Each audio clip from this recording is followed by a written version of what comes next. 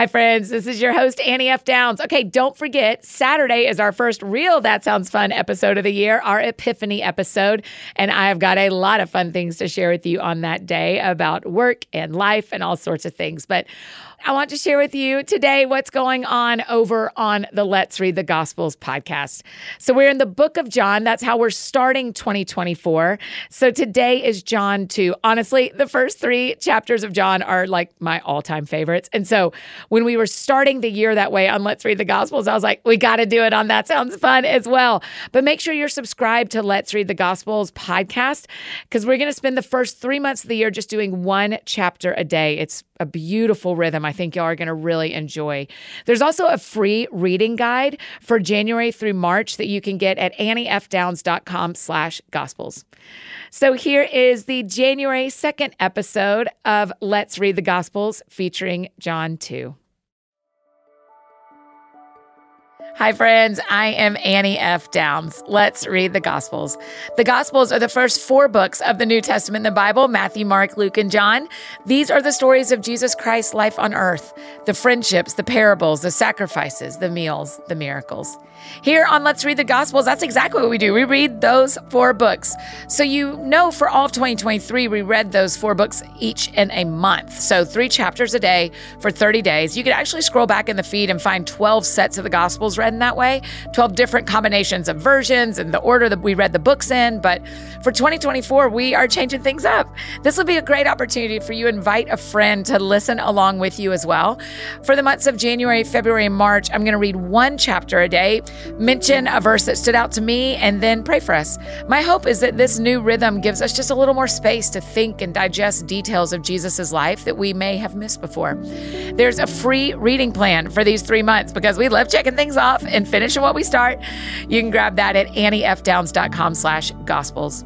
So here is how this works. I'm going to read 1 chapter to you today. You can listen or read along in your own Bible. I'm reading in the NIV, the New International Version. And then I'll mention the verse that stood out to me, and then I'll pray, and that's it. And we'd love to hear what verse stood out to you today. Those conversations are happening over on Instagram at Let's Read the Gospels. So be sure you're following there, chatting with your friends who are hearing the same chapter today. So today is January 2nd, and I'll be reading John 2 from the NIV. John 2. On the 3rd day, a wedding took place at Cana in Galilee. Jesus' mother was there, and Jesus and his disciples had also been invited to the wedding. When the wine was gone, Jesus' mother said to him, "They have no more wine." "Woman, why do you involve me?" Jesus replied, "My hour has not yet come." His mother said to the servants, "Do whatever he tells you." Nearby stood 6 stone water jars, the kind used by the Jews for ceremonial washing, each holding from 20 to 30 gallons. Jesus said to the servants, "Fill the jars with water," so they filled them to the brim. Then he told them, "Now draw some out and take it to the master of the banquet." They did so, and the master of the banquet tasted the water that had been turned into wine. He did not realize where it had come from, though the servants who had drawn the water knew. Then he called the bridegroom aside and said, "Everyone brings out the choice wine first, and then the cheaper wine after the guests have had too much to drink, but you have saved the best till now." What Jesus did here in Cana of Galilee was the first of the signs through which he revealed his glory, and his disciples believed in him. After this, he went down to Capernaum with his mother and brothers and his disciples. There they stayed for a few days. When it was almost time for the Jewish Passover, Jesus went up to Jerusalem.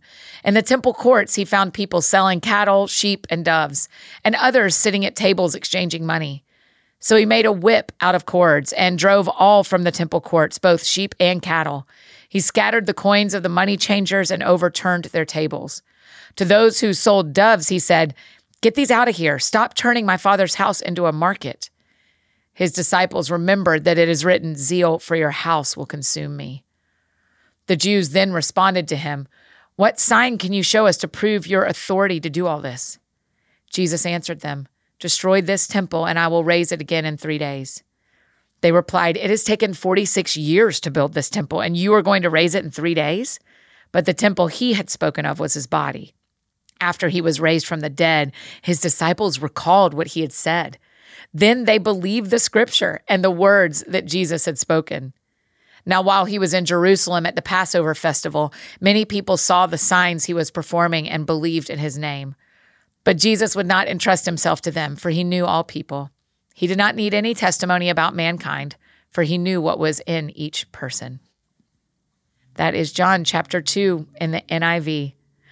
What's standing out to me today is in verse 22 when it says, after he was raised from the dead, his disciples remembered what he said, and that's when they believed scripture and the words Jesus had spoken. I think that's so interesting that they lived all of that with him.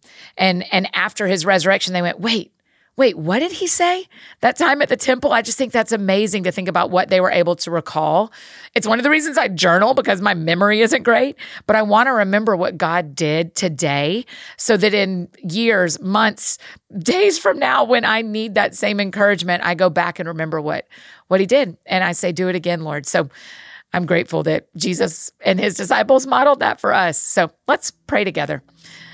Lord, I just thank you. I thank you that you are who you say you are. Even in the moment when we don't understand, when you ask us to obey and we don't quite get it, when we read stories about you we don't understand, that in time you reveal yourself through the Holy Spirit. And so do that today, Jesus. Holy Spirit, reveal Jesus to us today. Every one of us listening, no matter where we are, coming into this chapter, would you reveal who you are today to us the way you did to the disciples? We love you, Jesus. In Jesus' name, amen.